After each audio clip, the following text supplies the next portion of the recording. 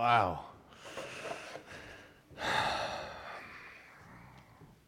It's such a blessing to be in a body where the diversity of the church is celebrated. I know that we say that often, but I don't want us to forget or take these types of things for granted, you know? Each individual in here who is filled with the Spirit of God has been given gifts by God, gifts that are irrevocable. And our goal is to see you utilize them, not just in this room, but like James was saying when he was talking about the announcements, in the entirety of the city that we live in and occupy, because we are the light of Christ. And we know that the light will shine in the darkness, and we know that the darkness will not overcome it. So we need to take that good news, James. We need to take the reality of the truth claim of the resurrection into the city and know that it will change people. You know how we know that? It changed us. Yeah. It's good news. That's why the gospel represents good news. So I guess we should start with the obvious this morning. There's no stage. It is, however, actually good news that there is not a temporary stage up here right now, because God is just continuing to prove His faithfulness. We have been approved just after a year to build a permanent stage in our sanctuary, which is good news. Yeah, no more setting up and tearing down the stage. But that's not the only good news we received this last week. We've also been approved for on-site storage in the back in the bus depot area, which means that come spring breakup, the snow will melt, some spring cleaning will happen, we'll finalize a location. We know the general area, we'll finalize the location, and we will either purchase a shed or a Connex, and we'll have on-site storage. Now, you're talking about hope, right? This should produce hope in our hearts. Why? Not because our faith is in this building, but we strive toward making this house a home. We do. Every time you walk in here, the very first slide that's up before the welcome video, the countdown video plays, and at the end says, help us make this house a home. We're taking steps towards permanency. Now, we don't know if God is going to keep us here indefinitely. But what we do know is that as long as we are here, we are going to work toward making this house a home, i.e. hospitality and comfortability. Why? Because when people walk through the door, we want them to experience the love of God. And one way that God has established that we do that is through hospitality, right? That's a spiritual gift, right? And comfortability can be produced through hospitality. Now, we're not saying that we're going to make this place something that can override someone's heart emotionally. What we're saying is we're going to establish ground here that God has given us as long as we hold it. And that we're going to make things that give the air of permanency so that when people come in, they're like, wow, I think that I could have a home here with this family. It's not just an empty box that people gather in. It's actually a home, which means it's warm and it's heartfelt. And I want to function with this family. I want to take the purpose that God has given me, and I want to watch that purpose play out here in this place.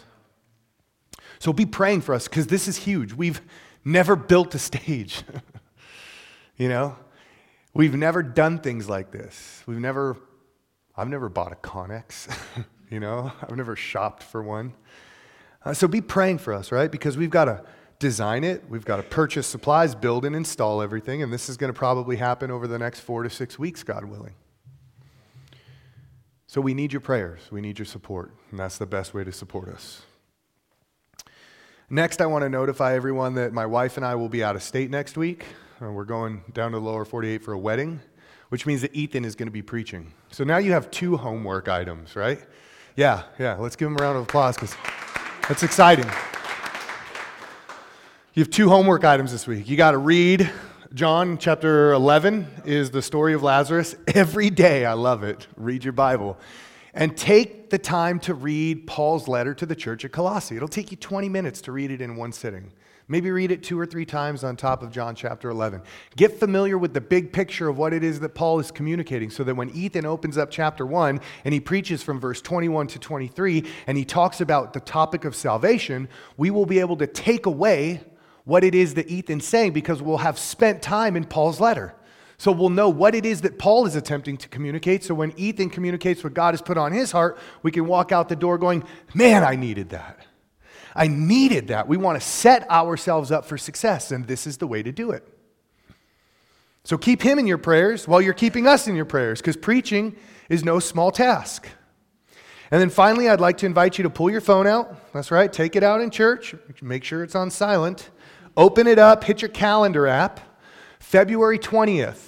2 weeks from today, February 20th, we're going to be hosting our family Sunday service. However, this month it's going to look a little different. We're going to start with worship and communion. That's our standard operating procedure. But following communion, we will be serving everybody breakfast right here in the house. Bacon, eggs, sausage, hash browns, pancakes, coffee, orange juice, and milk for the kids. Mark, our resident chef who cooks for all of the men's breakfasts, is going to be cooking the food fresh while communion and worship is going down. Everyone will make their way downstairs, grab their plate, come back up here, fellowship. We're going to spend time together on Family Sunday, getting to know one another. We're going to make room for God to move through His Spirit as we speak to one another, not just as one man speaks to the body, because we are a collective body. And so I'm excited about that, you know? A fresh cooked meal. Bacon? I mean, you had me at bacon, right?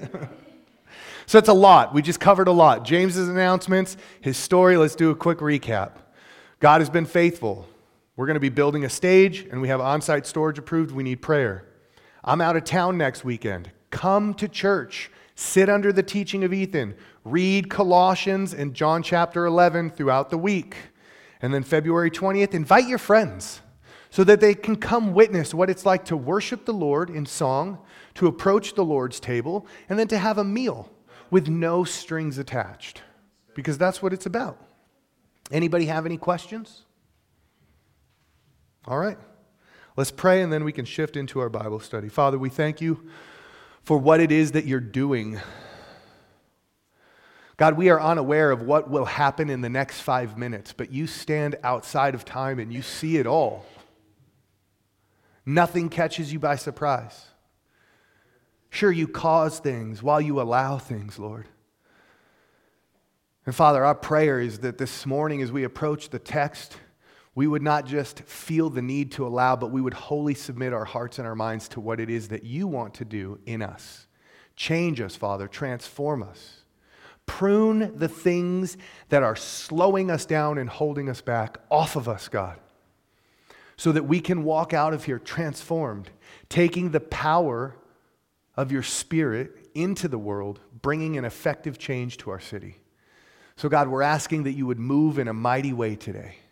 In Jesus' name, amen.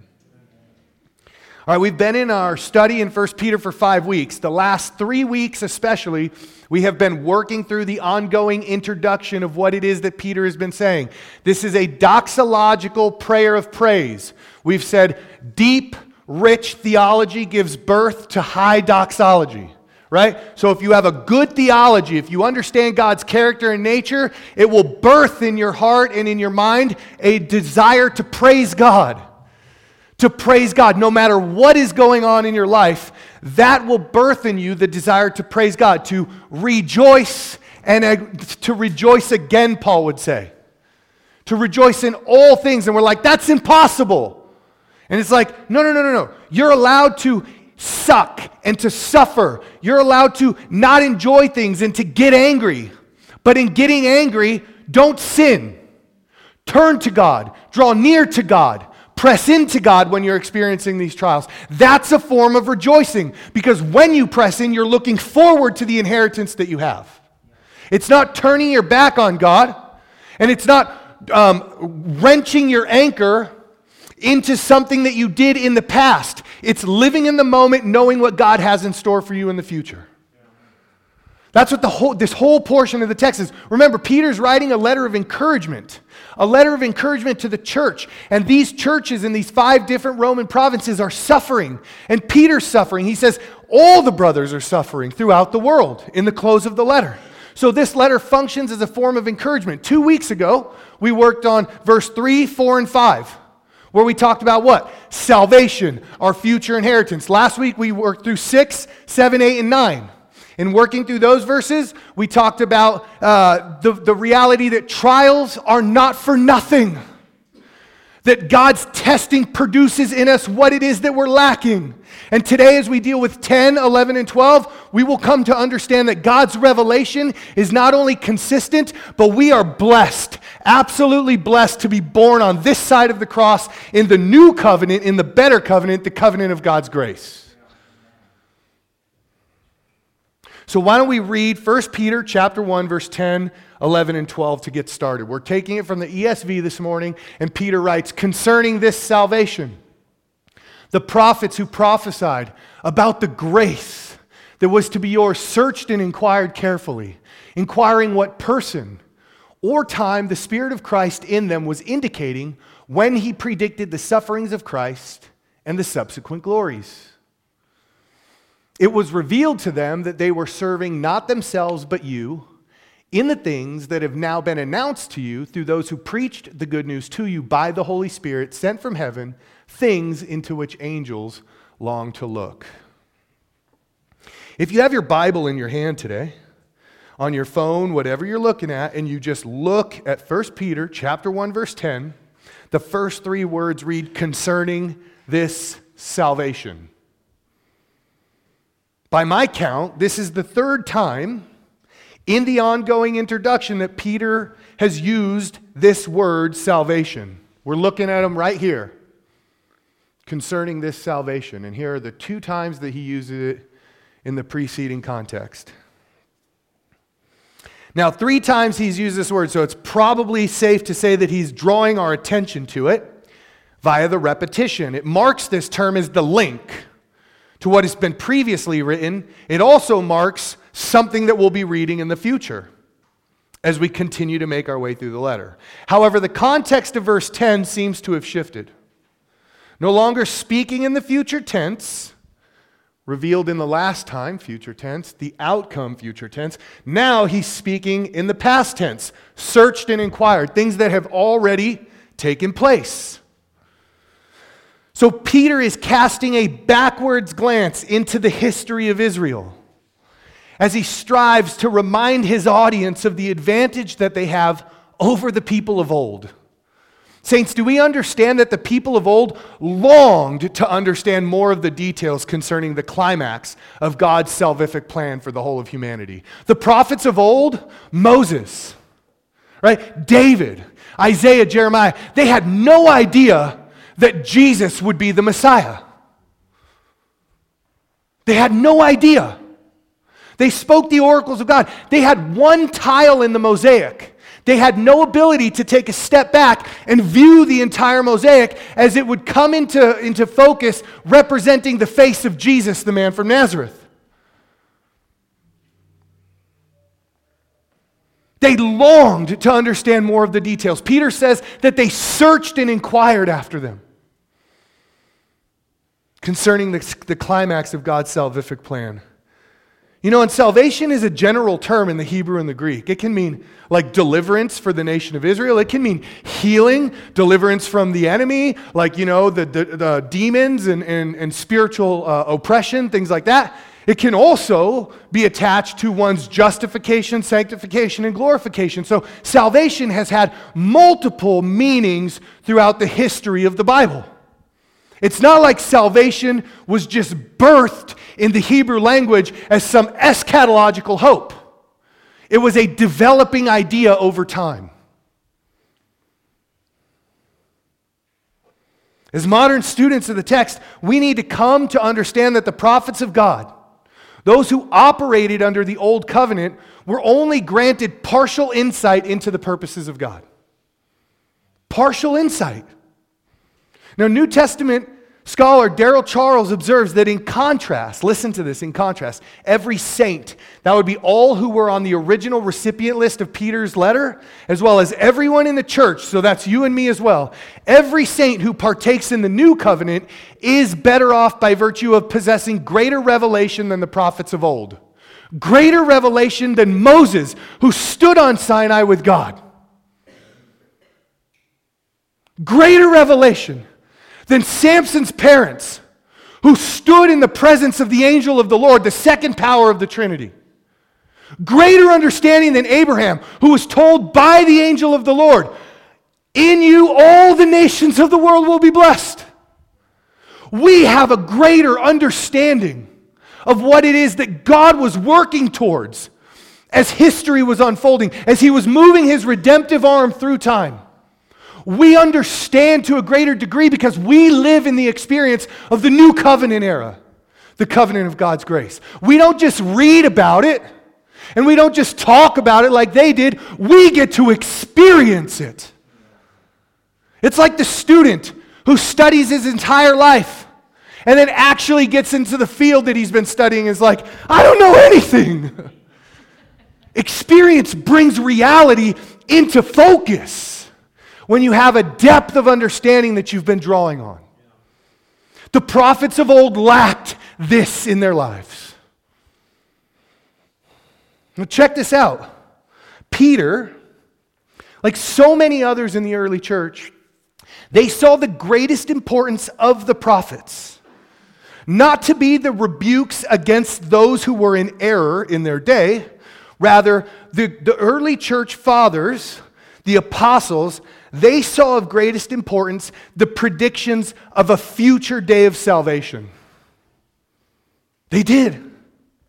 The apostles understood that the most important things that the prophets wrote about were not their rebukes against those who lived in the northern or southern kingdom. The greatest things that they wrote about were in subject or in context to the coming of God's deliverance, made manifest through the salvific work of Jesus Christ.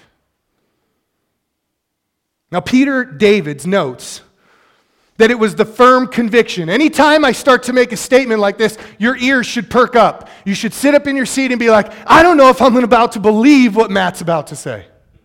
Because you can't trust me or take my word for it. I'm a fallible human being. It's on us to be responsible to give a defense for the hope that lies within us.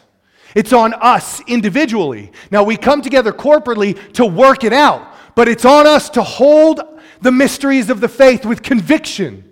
Each of us have that responsibility. Now, Peter Davids notes that it was the firm conviction of the early church that the prophecies of old had become a present reality in the coming of Jesus, in his resurrection, and in the outpouring of the Holy Spirit at Pentecost. That's what the early church believed, which begs the question. This is where we ask the question.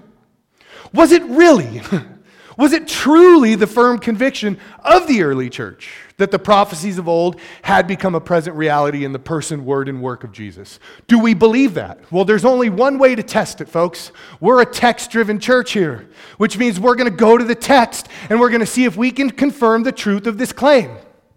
So let's do it. I need some people to read today.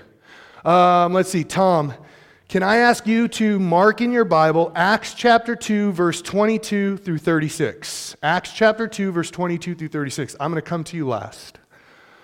Let's see.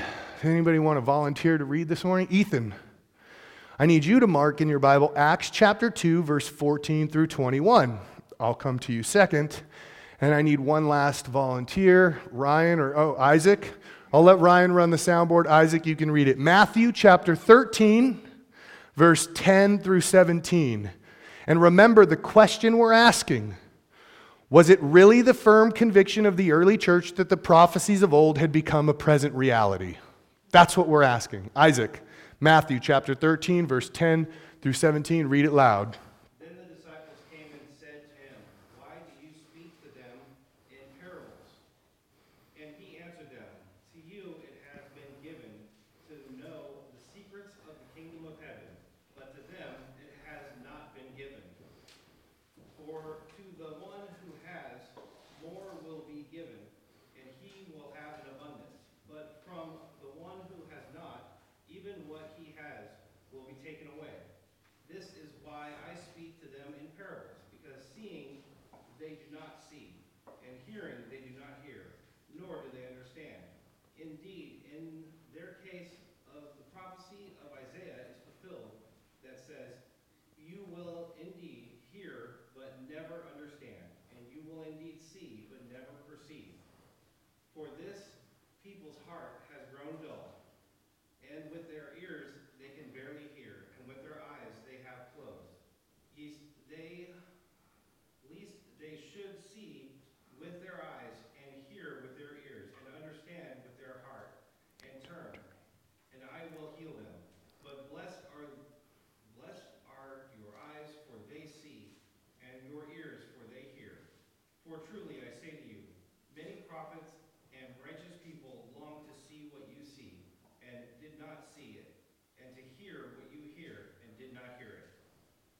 Many prophets long to see what you have seen, and long to hear what you have heard, and neither did they see or hear it. Did anybody catch it?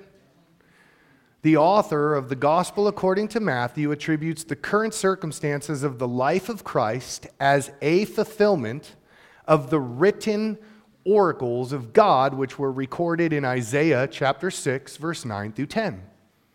So this is evidence number one, that the God-man, the Messiah Jesus Christ, his followers, and those who would exist in the early church attributed prophetic fulfillment to the life of Christ.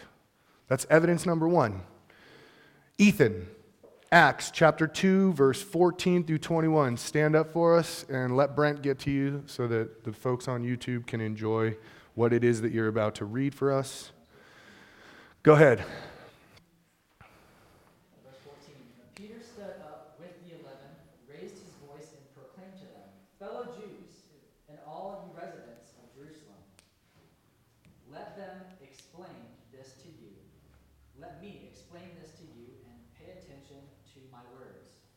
For these people are not drunk, as you suppose, since it's only 9 a.m. On the contrary, this is what was spoken through the prophet Joel. And it will be in the last days, says God, that I will pour out my spirit on all people. Then your sons and your daughters will prophesy. Your young men will see visions, and your old men will dream dreams. I will even pour out my spirit on my servants in those days, both men and women, and they will prophesy. I will display wonders in the heaven above, and signs on the earth below, blood and fire, and a cloud of smoke. The sun will be turned to darkness, and the moon to blood, before the great and glorious day of the Lord comes. Then everyone who calls on the name of the Lord will be saved." All right, did anybody catch who's preaching in this portion of Acts narrative? Peter. Who wrote the letter that we're studying? Oh, okay. So there's a little bit of common ground here. Now, who wrote Luke? Oh man, I just messed up. Who wrote Acts? Luke did. Luke did. Notice that in history, we won't find a single piece of evidence contrary to the idea that Peter was ascribing what the prophet Joel had written to be unfolding in his time. There's not one shred of evidence. Now, the church was not only composed of the poorest, but it was composed of the lowest class. So we're not talking about those who had the ability to revise history here. We're talking about the smallest group of people. And we don't have one shred of evidence that somebody contradicted Peter's preaching at Pentecost and said, "You can't do that with Joel's prophecy." We have the evidence, though, that it's continued to exist in manuscripts by the thousands, that what he was preaching actually came to pass. This is evidence number two that Peter is marking the prophetic oracles of Joel to be what was unfolding during the days of the early church of Pentecost. Lastly, I'm going to have Tom read Acts chapter 2. We're going to continue with Peter's sermon. He's going to read verse 22 through 36. Men of Israel, hear these words. Jesus of Nazareth, a man attested to you by God with mighty works and wonders and signs that God did through him in your midst, as you yourselves know. This Jesus delivered up according to the definite plan and foreknowledge of God, you crucified and killed by the hands of lawless men. God raised him up, losing the pangs of death, because it was not possible for him to be held by it. For David says concerning him, I saw the Lord always before me, for he is at my right hand, that I may not be shaken. Therefore my heart was glad, and my tongue rejoiced. My flesh also will dwell in hope. For you will now not abandon my soul to Hades, or let your Holy One see corruption. You have made known to me the paths of life. You will make me full of gladness with your presence. Brothers, I may say to you with confidence about the patriarch David, that he both died and was buried, and his tomb is with us to this day. Being therefore a prophet, and knowing that God had sworn with an oath to him that he would set one of his descendants on his throne, he foresaw and spoke about the resurrection of Christ, that he was not abandoned to Hades, nor did his flesh see corruption. This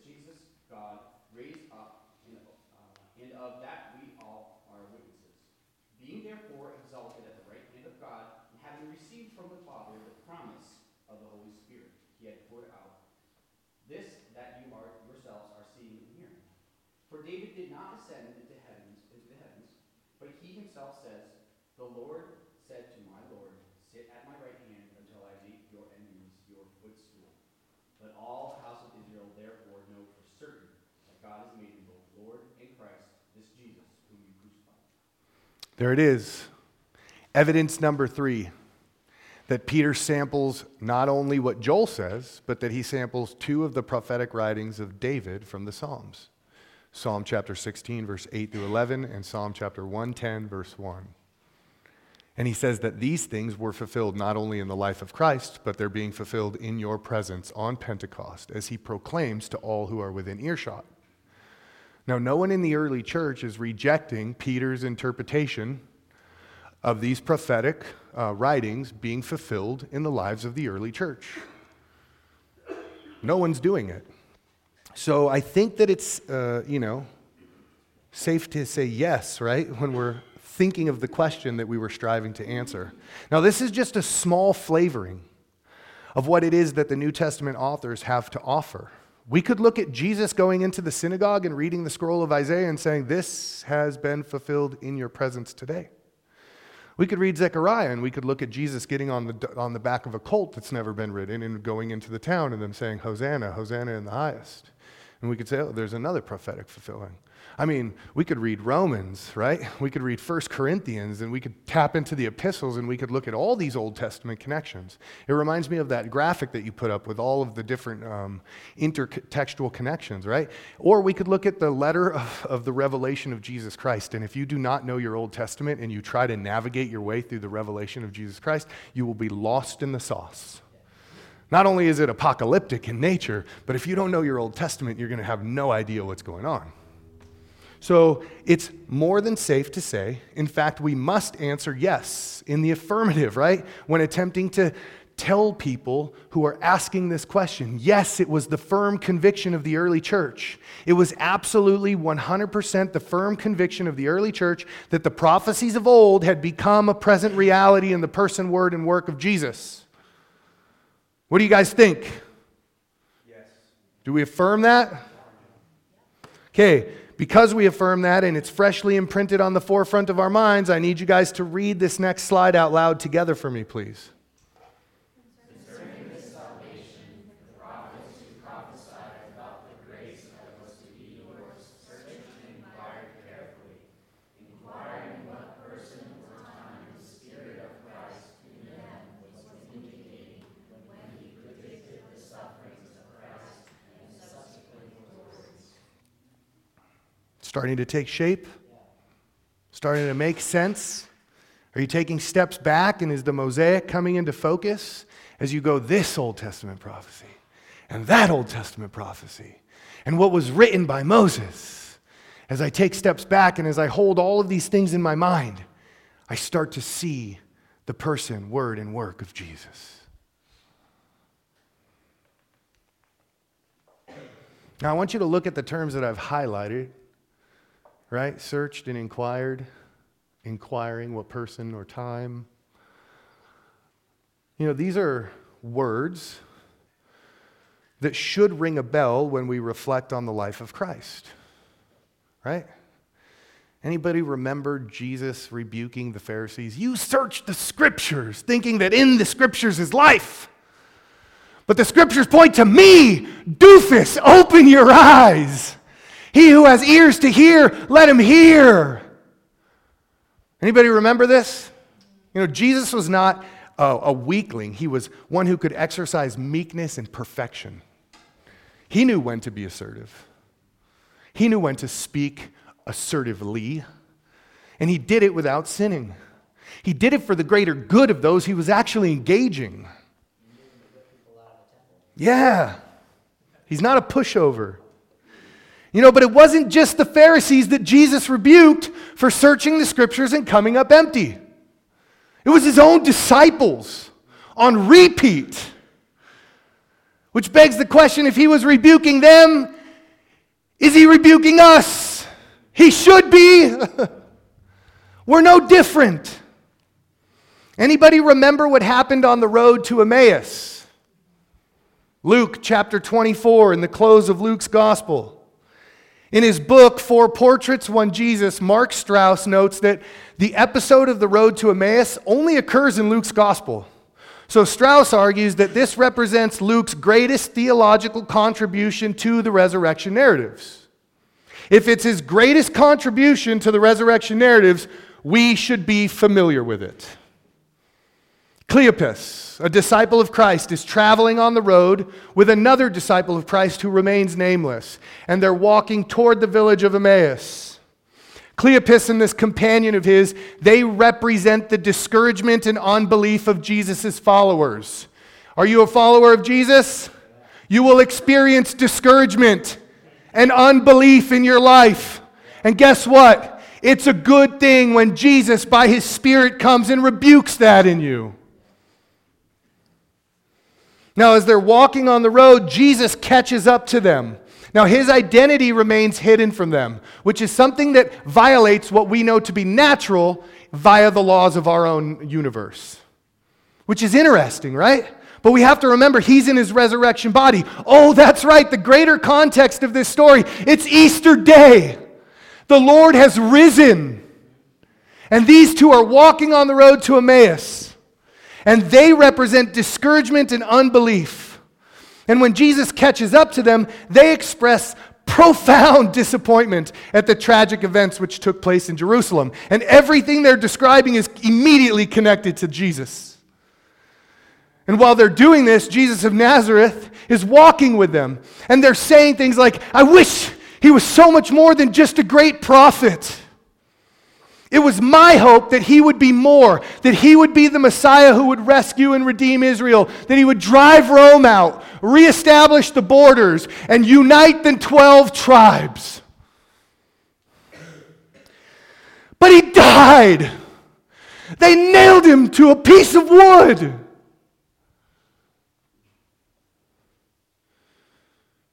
Their hopes had been dashed.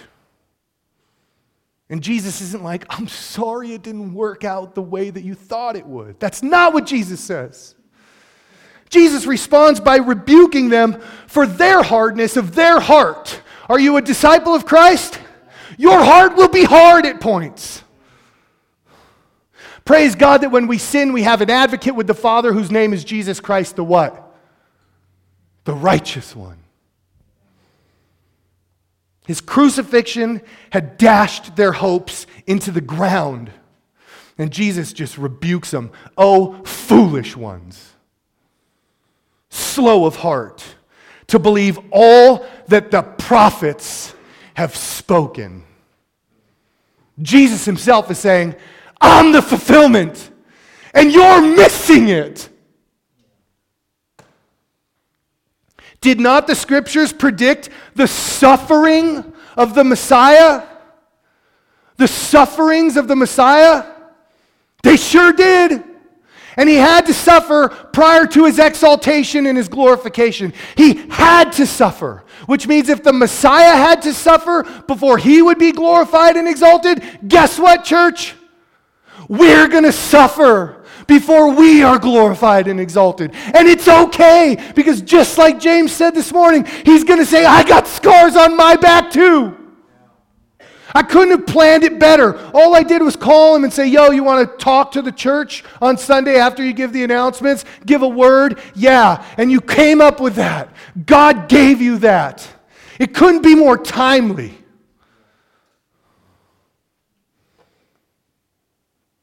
After he rebukes them, the schoolyard bell rings and class is in session. Jesus is walking with them toward the village in Emmaus, and he literally takes them through the meta-narrative of the Hebrew Scriptures, showing them how they point to the reality that God's Messiah must suffer and die. Did we notice the words that Jesus spoke in his rebuke? Oh, foolish ones. Imagine the pre-existent, eternal, glorified, risen Savior in the body that we long for, saying, foolish one. But he doesn't stop there. He says, slow of heart to believe all that the prophets had written. When we look at these passages in juxtaposition to one another, it's almost like Peter was aware of what Jesus did when he engaged the two disciples on the road to Emmaus. And then we go and we read Luke chapter 24, and we're like immediately following the meal when they broke bread, Cleopas and his buddy get up, they run back to Jerusalem, and they meet the remaining 11, and they're saying the same thing that Cleopas and himself are about to say. He's risen! He showed himself to us. He's alive and well. He conquered death. The grave has no power. He is the Messiah, but he came in a way that we never could have imagined. This is what's going on, and they're all in a room, and boom, Jesus appears, and he breaks bread with them. Of course Peter knew what was going on the road to Emmaus. He's one of the living 11 that when these two remain are all talking and Jesus comes to the room. He is God with us. He's not far off. When we are struggling, they were going through the greatest trial of their life, and he manifests himself in the resurrection body and speaks with them and eats with them and comforts them.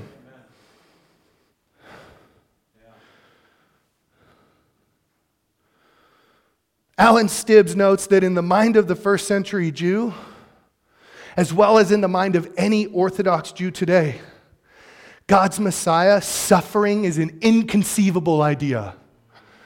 It blows my mind because all we have to do is go to the Bible and read the Bible. And we can say, how can it be inconceivable to you that God's Messiah wouldn't suffer? Close your eyes, church, as I read to you. Just listen to the oracles of Isaiah.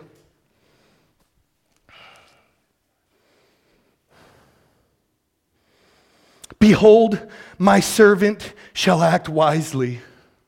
He shall be high and lifted up and shall be exalted. As many were astonished at you, his appearance was so marred beyond human semblance, and his form beyond that of the children of mankind. So shall he sprinkle many nations. Kings shall shut their mouths because of him. And that which has not been told them, they see. And that which they have not heard, they understand. Who has believed what he has heard from us? And who has the arm of the Lord, to whom has the arm of the Lord been revealed? For he grew up before him like a plant, like a root out of dry ground. He had no form or majesty that we should look at him, and no beauty that we should desire him. He was despised and rejected by men, a man of sorrows, acquainted with grief, and as one from whom men hid their faces. He was despised, and we esteemed him not. Surely he has borne our griefs and carried our sorrows. Yet we esteem him stricken, smitten by God, and afflicted.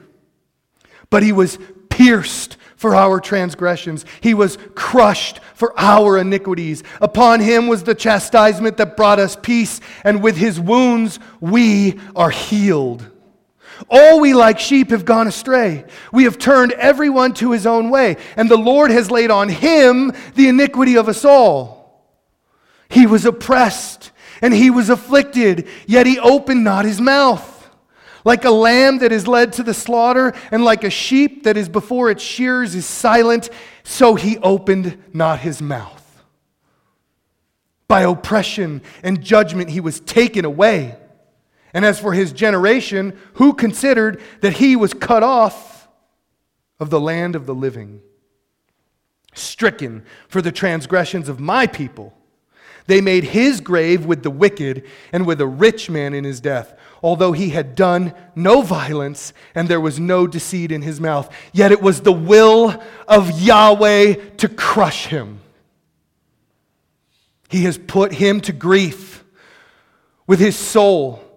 When his soul makes an offering for guilt, he shall see his offspring, he shall prolong his days. The will of the Lord shall prosper in his hand. Out of the anguish of his soul he shall see and be satisfied. By his knowledge shall the righteous one, my servant, make many to be accounted righteous, and he shall bear the iniquities. Therefore I will divide him a portion with the many, and he shall divide the spoil with the strong, because he poured out his soul to death and was numbered with the transgressors. Yet he bore the sins of many and makes intercession for the transgressors. Open your eyes, church.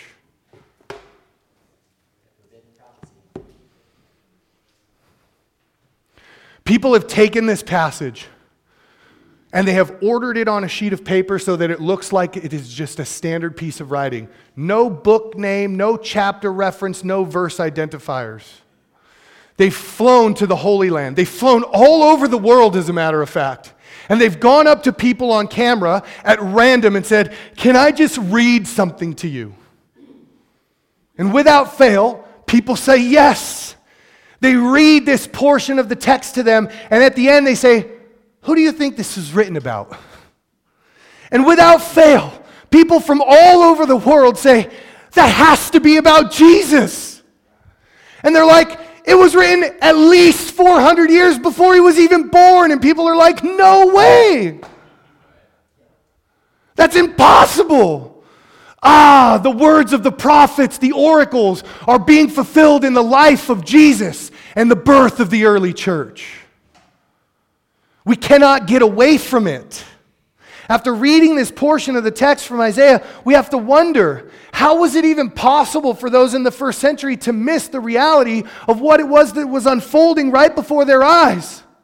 But even to ask that question reveals the pride in our own hearts.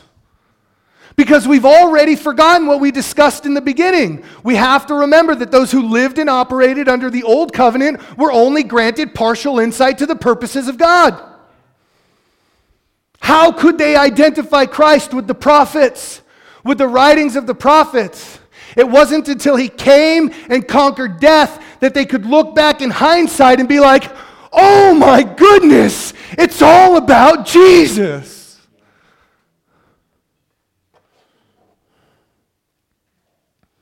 It's true, Peter writes it, he confirms it for us. The prophets did not have all the details. However, Peter writes that they did not predict the Messiah's sufferings and subsequent exaltation for their own good or for their own glory or for even those in their own generations. The prophets understood that their message would best serve future generations. Do we understand that the church is suffering that Peter's writing to? They're suffering. Everyone in this room is suffering to some degree. That's the reality of life. Life is what? It's hard. This reality that Peter is getting at in the Messiah's sufferings and the subsequent exaltations from the writings of the prophets becomes absolutely clear when we read verse 12 in the immediate context of 10 and 11.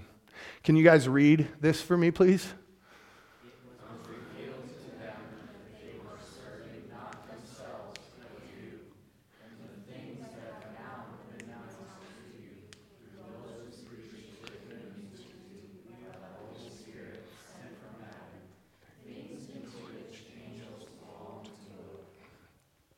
J. Daniel Hayes is a spectacular Old Testament author on the prophets. He's a scholar of the Old Testament.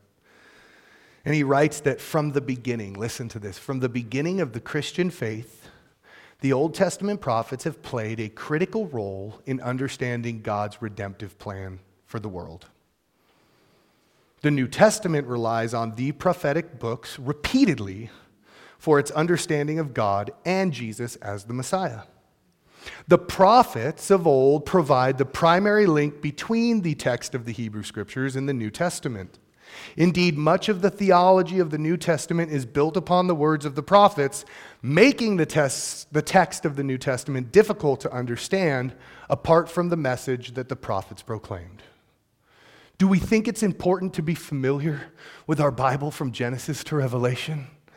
Yeah, well, it's really important to be from Isaiah to Malachi. Absolutely. absolutely vital to the health of the church.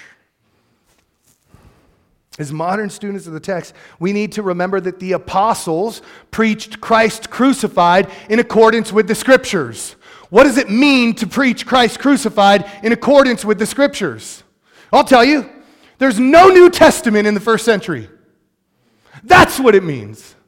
To preach Christ crucified in accordance with the Scriptures is to preach Christ from the text of the Old Testament. How many of us can only preach Christ crucified utilizing the Romans road? I'm not saying that it's a broken system, but I'm saying that Paul didn't need the Romans road to preach the gospel. How many of us can preach the gospel from the Gospels without going, Paul said, Paul said, Paul said? How many of us desire to be able to preach the gospel from the text of the Hebrew Scriptures? That's how they did it in the first century. Do we want to walk in the steps that they walked in, or do we want to just take the easy way? We need to know God's Word. We need to love God's Word because it is His revelation of His character and His nature to His people.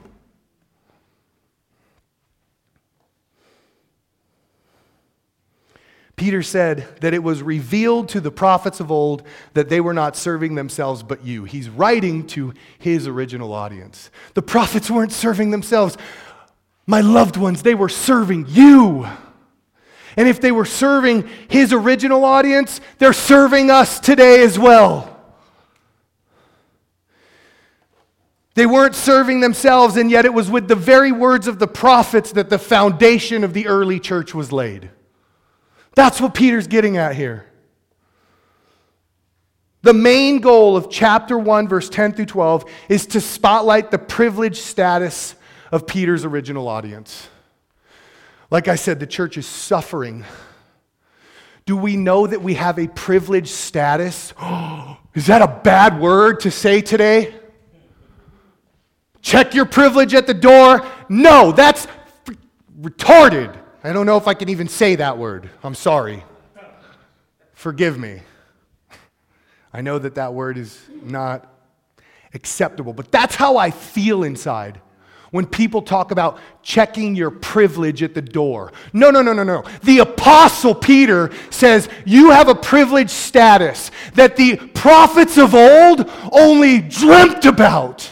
And you want me to abandon that? You want me to jettison that? No! My privileged status comes from the creator and sustainer of the universe, the giver of life. I'll take his reward to me over anything that you have to offer me any moment of any day, and I'll hold on to it until these hands are cold and dead.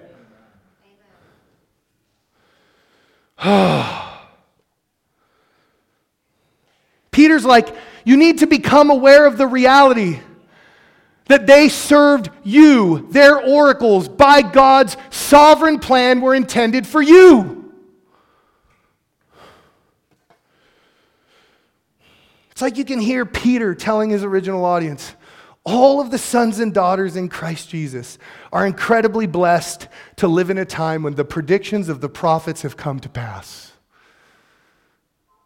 What a glorious reality. To know that the things that Isaiah was longing to look into, was searching after, the things that Daniel was wondering, what does Jeremiah mean when he talks about 70 weeks? To know that everything has been revealed and fulfilled in the person, word, and work of Jesus. No more mysteries. Except for one, when he's returning. This is actually something we hold in common with the prophets. Just as they lacked, we have a lack, which is why we need to press into Christ just as they did. I'm telling you, church, everything you have received through Spirit-energized preaching.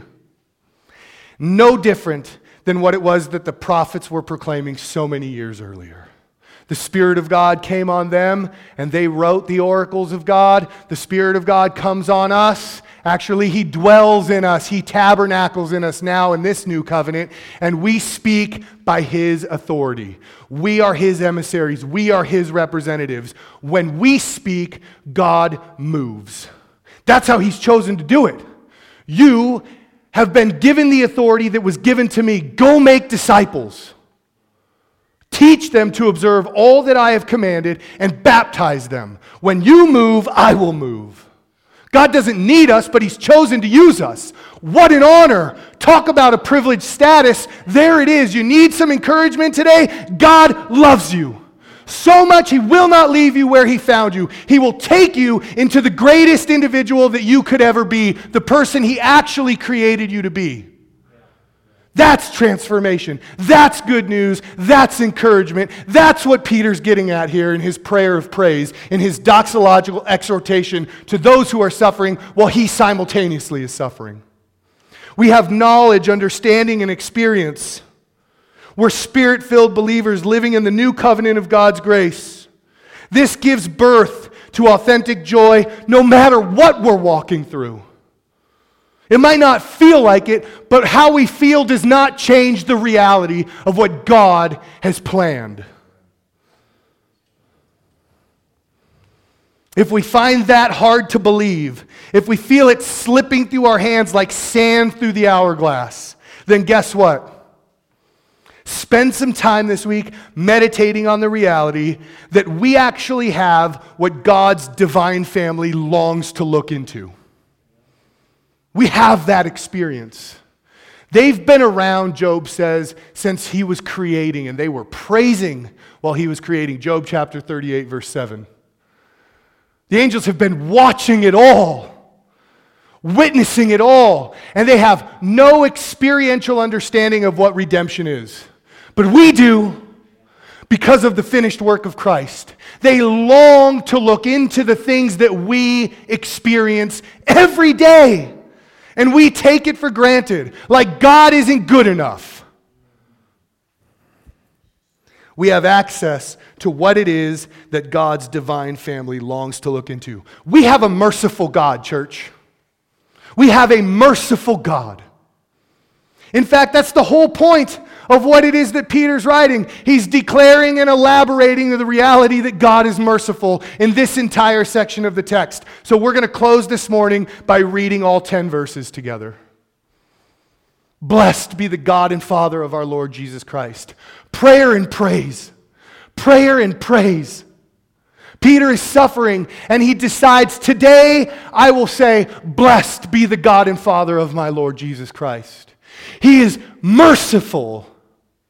Why is He merciful, Peter? Because He's caused us to be born again to a living hope in the future.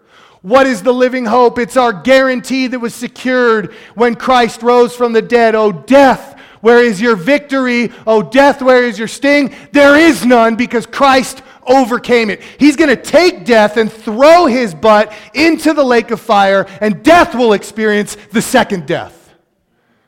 There's no need to fear. We have a living hope because our Savior is living. To an inheritance that is imperishable, undefiled, and unfading. The only thing that exists that is imperishable, undefiled, and unfading is God Himself, which is why God is our inheritance. His lot is my portion, the psalmist writes. Kept in heaven for you. Where is the God who dwells in unapproachable light? Where does He dwell? In the highest heavens, where His throne is, where He is seated, reigning and ruling right now. Who by God's power are being guarded through faith for a salvation ready to be revealed in the last time. God is my shield. God is my tower. God is my hope and my refuge of strength. However, He has given me armor. I need to put the armor on and know that while He guards me, I need to fight. That's what faith looks like. Loyalty to God for a salvation that will be revealed in the second coming. In this you rejoice, though now for a little while, if necessary, you have been grieved by various trials. You can rejoice in the midst of your trials. You may not feel like rejoicing, but you can. Why? Because you have an inheritance that is imperishable. It's God himself, so that the tested genuineness of your faith, raise your hand if you want to come out on the end of life knowing that your faith is genuine. Anybody? Yeah, me too. So be glad when you're being tested, because it will reveal that your faith is more precious than gold. Gold will perish when tested by fire, but faith that is found to be the result of what is genuine will result in praise, glory, and honor at the revelation of Christ. Check this out. This is a two-way praise, glory, and honor. At the bema seat of judgment, when God is judging all of the living and the dead, you know what he's going to do? He's going to give the righteous crowns. He will praise his children, he will glorify his children, and he will honor his children. That's one way that it works. And then you know what you're going to do with those rewards? You're going to take them off, and you're going to cast them on the glassy seat of his throne. That's what it's going to be like. It's a two-way praise, glory, and honor. Though you have not seen him, this is what we have in common with Peter's audience. They had not seen him. Though you have not seen him, you love him. I haven't seen him. I've seen his work, but I haven't seen him. I love him. Though you do not now see him, you believe in him. I still haven't seen him, still believing in him. And this causes what? Us to rejoice with joy that is inexpressible and filled with glory. Words cannot describe what the future has to hold, because language is reductive in nature, and we cannot describe with language the infinite. So anytime we speak of God, we reduce him. Our future joy is inexpressible. Obtaining the outcome of your faith, the salvation of your entire being. You will be raised, given a new body, given a new name, and you will exist for eternity in the face of your Savior. Concerning this salvation, the prophets who prophesied about the grace that was to be yours searched and inquired carefully. What they longed to know about, we experience every day. Praise God. Praise God. Inquiring what person or time the Spirit of Christ in them was indicating when he predicted the sufferings of Christ and the subsequent glories. Yes, Jesus suffered, but it was not for nothing. He was raised, he was exalted, and he is now seated, and he is reigning and ruling. Well, guess what our future is? We will be raised, we will be given new bodies, and we will be given authority to rule in heaven alongside of him on his throne. It was revealed to them that they were serving not themselves but you in the things that have now been announced to you through those who preach the good news to you by the Holy Spirit. The same message that the prophets preached under the same inspiring Spirit is the same inspiring Spirit that preached the good news to you when you believed. This Spirit was sent from heaven. Your privileged status is something that angels long to understand but never will, because they will never experience the redemption of Christ in their lives to the degree that we have. What a glorious word of encouragement. This is high doxology rooted in solid theology. Peter's prayer of praise. So what do we do, church, when we are suffering? We read this: blessed be the God and Father of our Lord Jesus Christ. Father, we thank you for your word. We thank you for walking us through it step by step. For your continued faithfulness to reveal more and more of yourself even to us, just as you had a progressive revelation in the text of the Old Testament and in the Old Covenant, God. And even though all mysteries are fulfilled in Christ, we continue to learn things about you as you continue to reveal things about you to us. And we find ourselves so grateful to be on this side of the cross and to still be learning as you continue your sanctifying work in us. Father, change us, transform us, humble us, God. We want to be humble so that at the proper time you will what? Elevate us, Lord. We are patiently waiting for you to come, but until you come, we will serve you with our whole being, mind, heart, body, soul, and strength. Lord, we love you because you first loved us, and we thank you for your word this morning. Bless Ethan as he comes up to sing us through our final song. Bless those who enter the room and receive prayer from those who are willing to pray. God, continue to do your work in this church. Continue to grow us and give us what we need when we need it, Father, in Jesus' name. Amen.